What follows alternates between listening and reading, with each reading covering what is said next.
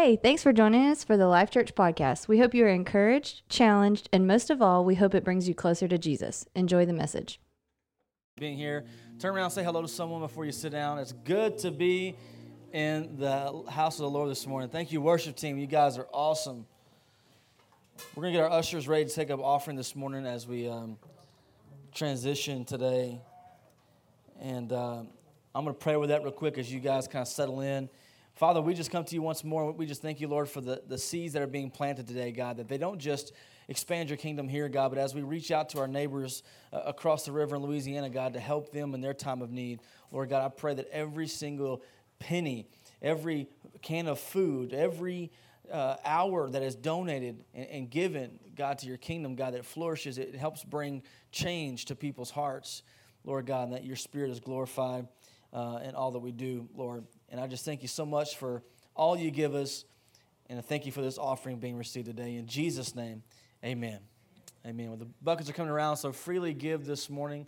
We're going to raise the house lights up just a little bit for you guys so you can see what's going on. Welcome this morning. If you're watching online and you're still at home and quarantining and all that stuff, we totally understand. We thank you for watching and tuning in. It's your first time, my name is Matt. I'm the pastor here. Most days, I'm the pastor here. It's Sunday, so... No, glad to be here, glad to be in the house. Just another announcement about that food in the lobby. Please feel free to take what you need for your family, especially if you lost a bunch in the hurricane.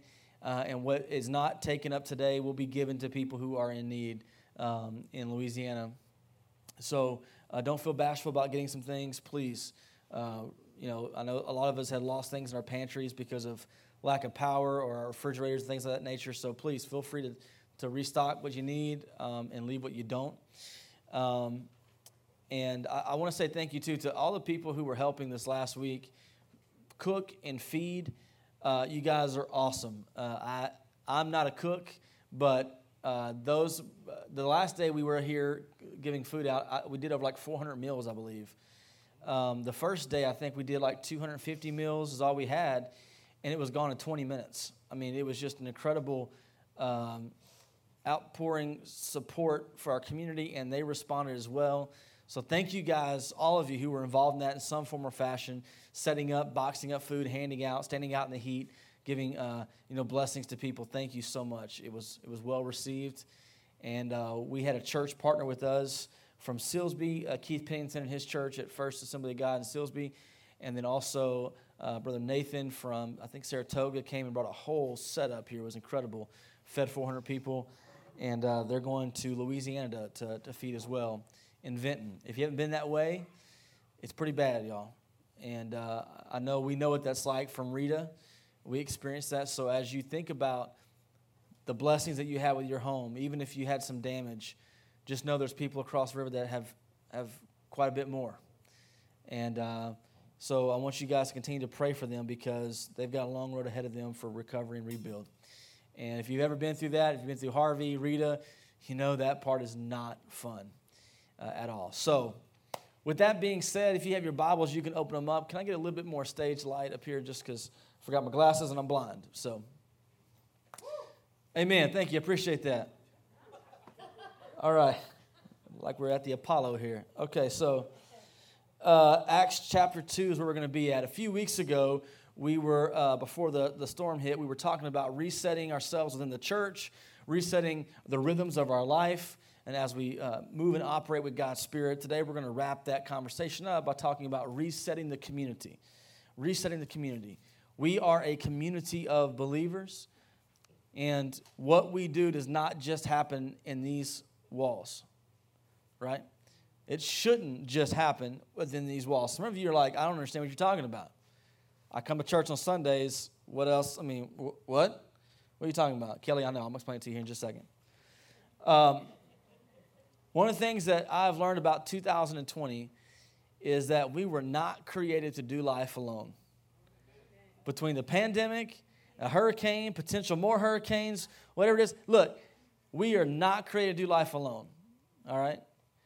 Some of y'all went stir crazy after day 3 of quarantine, okay? And we've been doing this since, March? Having to be careful about our social interactions. but we're not created to do life alone. I mean, it's a common phrase we use in the church because it's true. We believe it. The Word of God tells us this. And the one thing that we have to understand is that we're all on this journey with God, and some of our journeys are all going to be different, and they're going to be personal, but they were never meant to be private. Our faith walk was never meant to be private. It is very personal, but not private. Because why? Because Jesus created this thing called the church where we come together. And just like what happened just now with Luke, sometimes it's just in the form of encouragement or a prophetic word over their life that helps strengthen us and encourages us and tells us to keep going, keep moving, keep our eyes on Jesus. It's important. We have each other. We believe at Life Church that healthy, life-giving relationships are where we can grow the most, where our faith can be worked out. We believe that with all of our hearts, and we form these little small groups of communities where we live and do all that in. We call them life groups. Other churches call them small groups. It's just people coming together, enough people that can fit in your living room to do life together and to grow together, to say, hey, I'm struggling. Here's what's going on in my business or my marriage or with my kids or with a friend or whatever it is, and you have a safe place to go and talk those things out, to receive encouragement, to be pushed maybe, which most of us probably don't like that. We call it accountability, but a lot of us don't like that very much, but we need it. We need people to say, hey, you've gotten your eyes off track. You're missing the target right now. Let's get back to where you're supposed to be. And we have to have that in our life. So we're talking through Acts chapter 2 today about resetting that community, those communities that we live and operate in within the church that make up the church. These small communities of people, they're not cliques, they're not special clubs. They're literally just small pockets of people that make up the whole church, that we sharpen each other, we grow with each other, we help encourage and love on each other. That's what we're talking about, resetting that. If anything, 2020 has taught us how to do that differently, because when you can't see someone face to face, you have to figure out a way to be connected, to stay connected. And if you don't, you disconnect. There's no like middle ground there. You either are connected or you're not. Like Jesus said, those who aren't connected to the vine cannot produce good fruit. He's the vine. You're not connected to Jesus, you don't produce. You don't produce, there's a consequence that comes from that. And it's not good, all right, if you've read that in the Word of God. So, Acts chapter 2, where we're going to be at today, we're going to look at verse 42. And the one question that I want us thinking about as we go through this is, do we tend to be more focused on the church community on Sundays, in our services, our prayer services, more than we are of what the community looks like outside of these four walls? It's a question I want us just thinking about and thinking about within yourself, like how do I operate as a believer in Jesus? Am I more focused on, hey, we got to have Sunday services, we got to have Sunday night services, we got to have prayer service, we got to have this service and that service and all that, but I've got my time at home for Netflix and I got my ball games and I've got all these other things I have to do. That's separate. That's not my church time. I've got my church time. But I have my home time too. I got to work. I got to take care of the kids. I got to mow the grass or put off mowing the grass, right? I got things I have to do there. It's separate. Is that how we're living our life? It's a question I want you answering. But let's look at Acts chapter 2. So what's happened is we read a few weeks ago where the Holy Spirit came on the apostles. Jesus has ascended and they're speaking in tongues. And these people are like, hey, these guys are drunk. It's early in the day. These guys are wasted. Look at them. And then Peter stood up and gave this powerful sermon, and 3,000 people were saved, were baptized, came to know Jesus. The church was birthed right there. 3,000 people. So then this is coming right after that. It says in verse 42 that all of the believers devoted themselves to the apostles' teachings and to fellowship and to sharing in meals, including the Lord's Supper, and to prayer. Let's stop there. 4 things were their focus. The apostles' teachings, the gospel message, what Jesus came and preached. Fellowship, that's hanging out with each other. It's a fancy word, churchy word to say, let's hang out. Let's fellowship, brother. No, let's just hang out. Let's go watch a movie. Let's go to the mall. I don't know what people do to hang out. Let's play games. I don't know. What do people do, Chris? I don't know. It doesn't matter. So we got the apostles' teachings. We got fellowship. Eating. Lord knows that's the best part of any relationship is food, okay? If you can cook. If you can't, it makes it awkward, okay? But you learn that, so you learn to eat before and after, that time together with that person who really just can't cook. And that includes the Lord's Supper, taking of the communion emblems to remember Jesus' sacrifice. And then to prayer. Prayer is a very popular trend in the book of Acts. If there was a need, guess what? They prayed. If somebody got in trouble, they prayed. If someone was scared, they prayed. Jesus left them with total dependence on God. Total dependence. What was your first response? Don't answer this. What was your first response when Laura was coming through and we knew for a fact that it was coming over orange? What was your first response? If we were in the early church, the response would have been this: oh my gosh, something bad's about to happen, but you know what? We're going to pray. We just spent time with the Lord. We just spent time receiving His Spirit. So you know what? The only response that we can have is we got to pray. And we got to ask God for strength, for courage, for a spirit of power, love, and a sound mind, not fear, right? That would have been the response of the early church. What was your response? So they had all this stuff. This trend was happening with them. They were going through. They were devoted. It says all the believers devoted themselves to the apostles' teaching, the fellowship, eating, and praying. Sold out. No selfishness. No petty arguments about who's better, who's not, or I don't have this, or I don't have that, or I didn't get asked to do this, or I didn't get asked to do that. It didn't matter. It didn't matter. None of that stuff even mattered. The stuff that we see arguments in the church all the time, people get mad about this and mad about that. It didn't matter back then. All they had was complete dependence on God. That's all they had. It's like, Lord, I've seen you move. Things are changing. Things are shifting. You're resetting what's been going on back to its original purpose, original intent. And all I know to do is to stay connected to my brother and sister in Christ and to keep my eyes on you. That's all they had. That's all they had. There was no selfish. They were fully devoted. They were unified. They were together.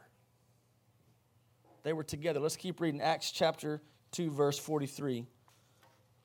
It says, a deep sense of awe came over them all, and the apostles performed many miraculous signs and wonders. It was a house of miracles. And all the believers met together in one place and shared everything they had. That's not socialism, by the way, as some people argue. That's just the love of Jesus, y'all. That's all it is. It's the love of Jesus. Verse 45, they sold their property and possessions and shared the money with those in need. That's incredible, y'all. Incredible. It didn't matter who they were or what they had. It's like, hey, look, you need help? I've got 4 guitars. Let me sell a couple of these things and give you some cash to help you out. I don't need 4 guitars. That was the attitude these people had. That was what they were operating in, this spirit of unity and togetherness. Let's keep reading.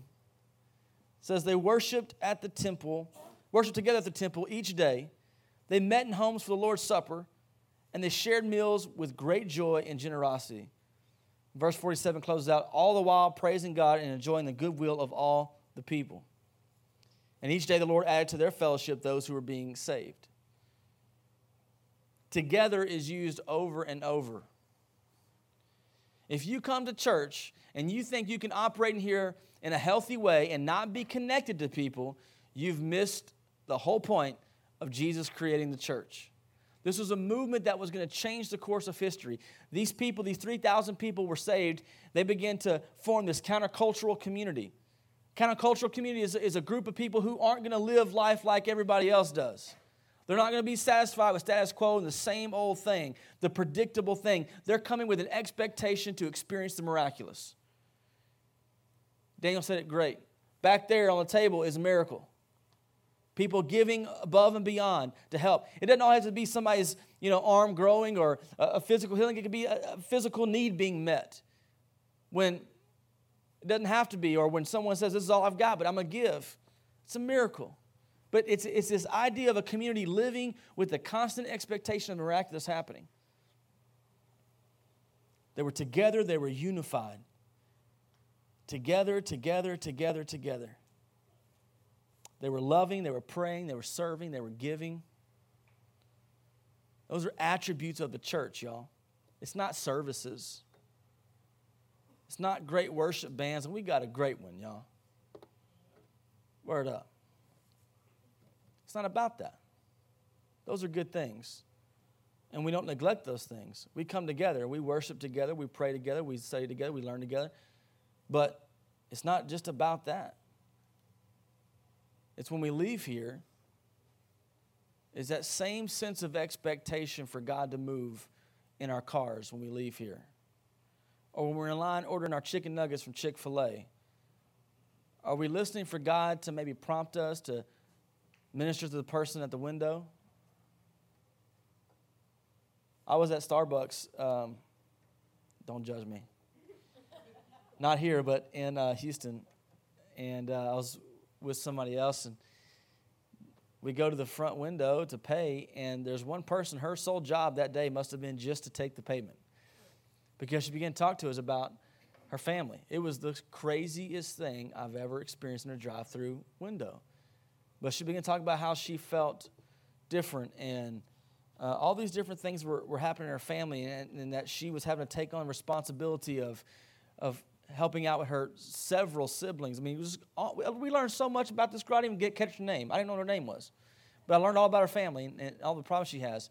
But we had a chance to give her some encouragement right there in the window. Now, I could have easily, when she got my payment, rolled my window up and missed an opportunity to just love on somebody. That's a simple illustration of how we're supposed to operate outside of these four walls. That we shouldn't have to be prompted to say, hey, if you need prayer, come to us. People should know by how we live our life that they can come to us for prayer, for encouragement, for love, for support.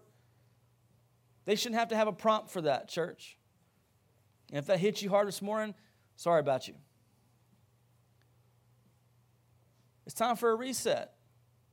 2020 has not been a great year when you look at all the things that have happened. But 2020 has not damaged the throne of God. 2020 has not shaken his kingdom, and he's not scared. He's not depressed. He's not worried. He's still full of joy, hope, and expectation because he knows he's already won. Church, we need to walk in victory.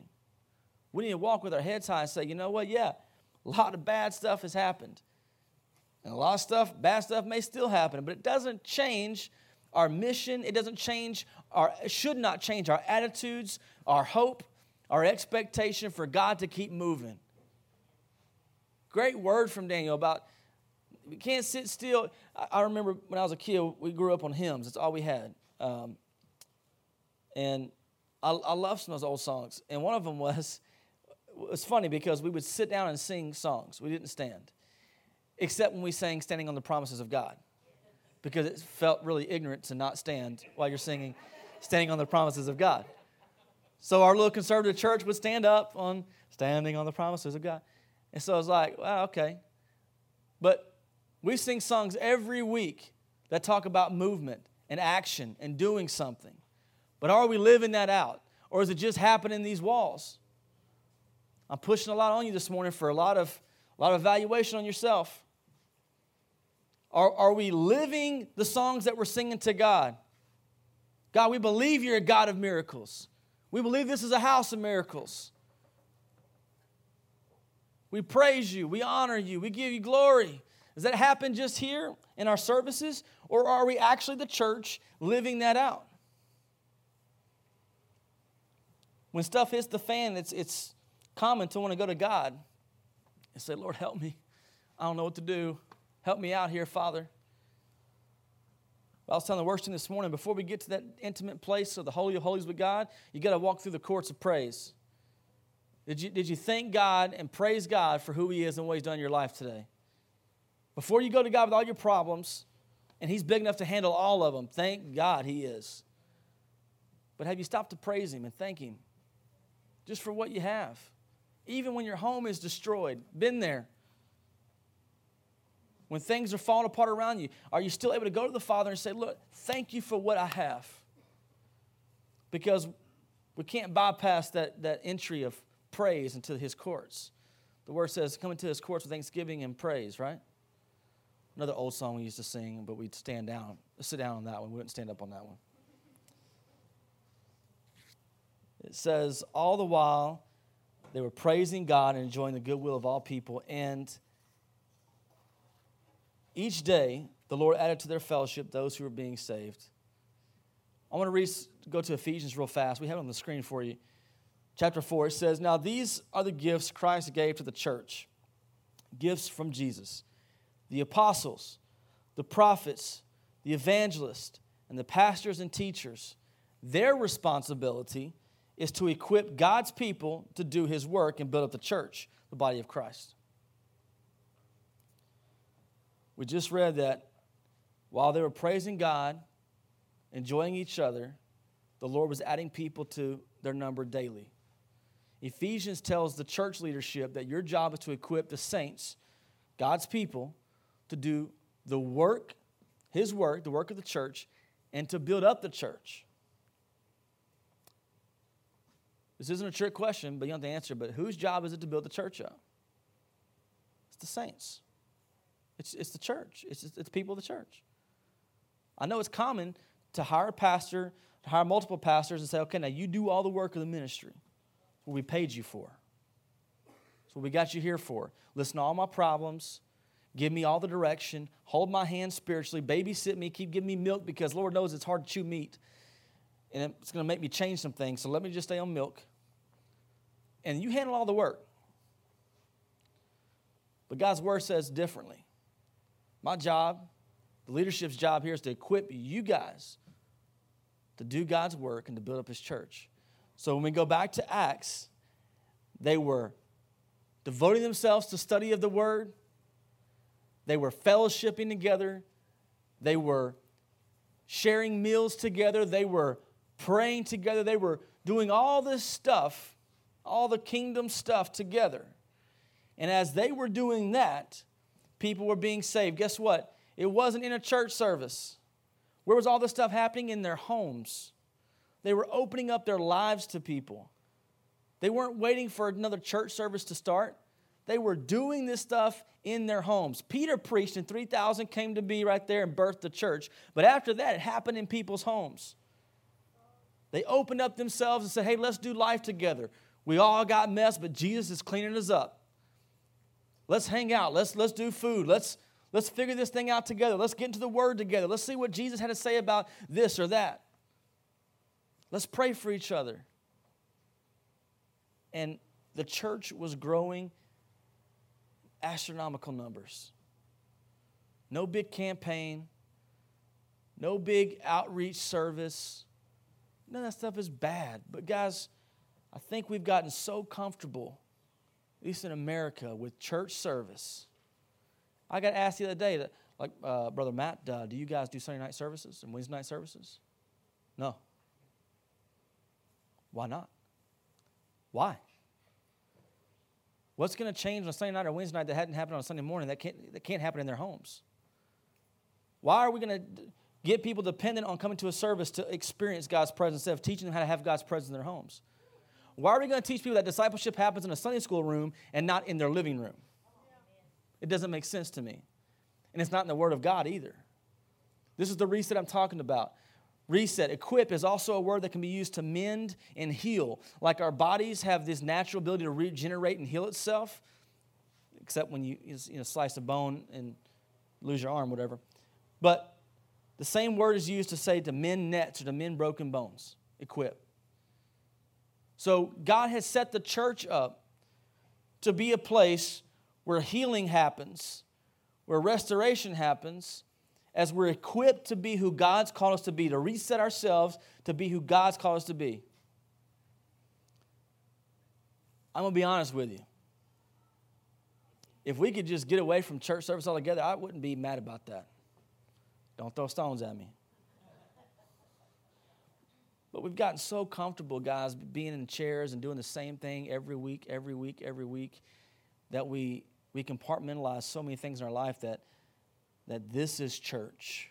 I'm going to church instead of being the church. And that's a problem. It's not just a problem for you, a problem for me, it's a problem for America. It's a problem for the world.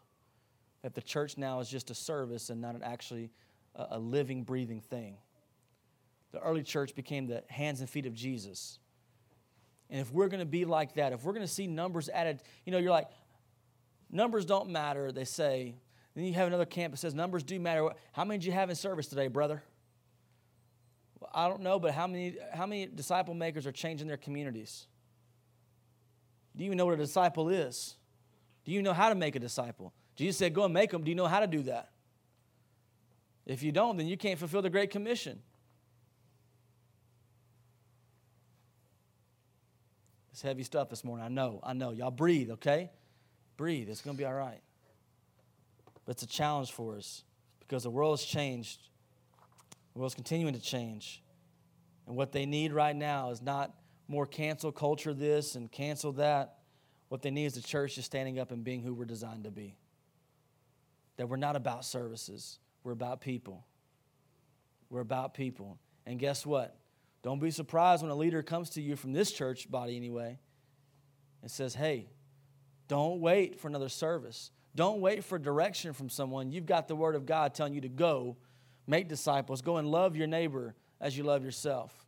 Start there, and then we can figure the rest out.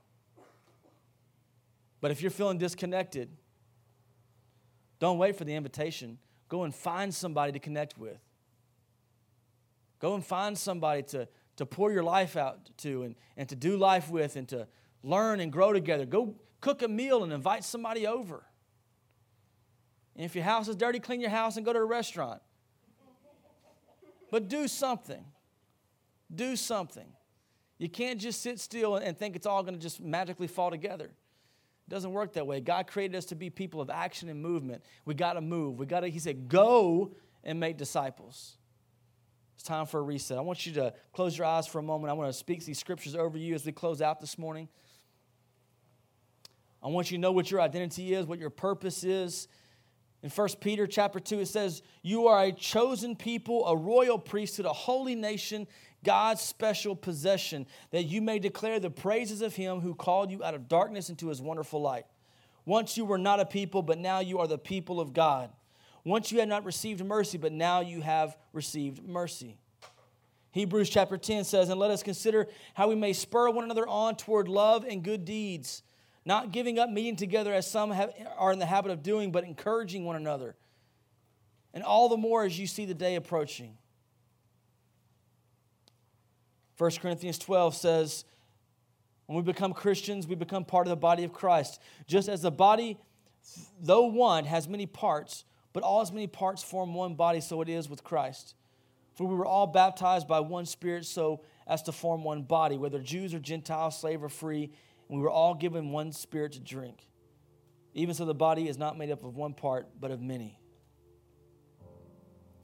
And then Jesus said in John 13, a new command I give you, love one another as I have loved you, so you must love one another. By this, everyone will know that you are my disciples if you love one another. Father, I pray that we are a church of action and movement, that we understand who we are, that we are saints. We're not sinners, God. We're a royal priesthood, God. We're your chosen people. And we're marked by our love for each other. God, I pray that every household represented in this room that's watching online is being saturated by your Spirit. That when people come to these homes, if it's just to hang out and have fellowship, God, that they're going to walk away changed because your Spirit is moving in these households. Lord, get us up off our feet, God. Give us opportunities. Open our eyes, open our ears, our hearts. We are your kids, and you love us. You have good things for us, and we know we can always count on you being a good father. Even when everything is falling apart, we can run to you as our strong tower, as our place of safety and security. Thank you, Father God, for loving us so much, for being God with us, God for us. And I pray this today in Jesus' name, amen.